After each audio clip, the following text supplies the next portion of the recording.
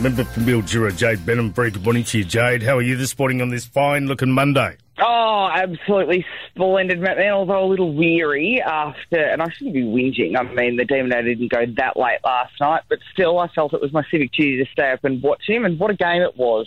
Yeah, what a superstar. Alex Demonar and Andrei Rublev, just a fantastic match. Andrei obviously making it through. The Demon knocked out, which is a bit of a shame, but that happens. And the fact that he's made it top 10, though, what a fantastic result.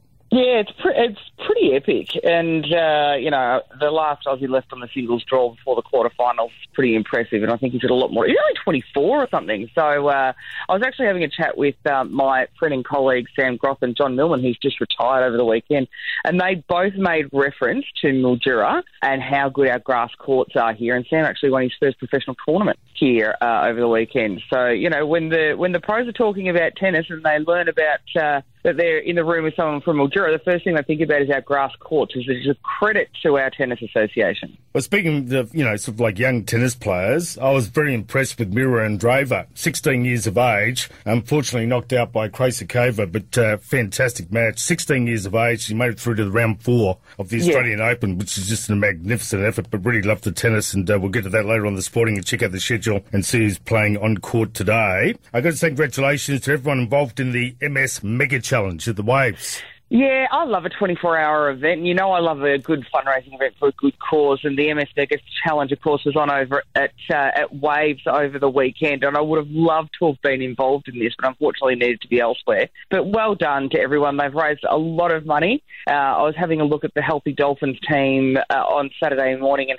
they were at, I think the target was $2,000. They'd raised over $3,000 by that stage. So I think you can still donate. Jump on. There's a few links on my socials. What a magnificent, to the Waves team as well, because they have to staff it for 24 hours, but to everyone that was there over that period, over Saturday and Sunday, absolutely brilliant. Well done to everyone. A Shadow Minister for Health is in Mildura tomorrow, and that's Georgie Crozier. What's Georgie up to? Yeah, she's coming to have, she's really interested in the community paramedics program that Sunraysia Community Health has been running for well over 12 months now.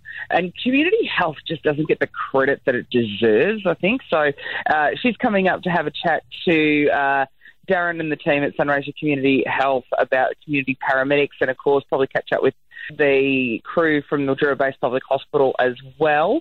But it's great to have a shadow minister in town just to look at the positive stories that come out of here, as well as some of the issues we've got in the healthcare system.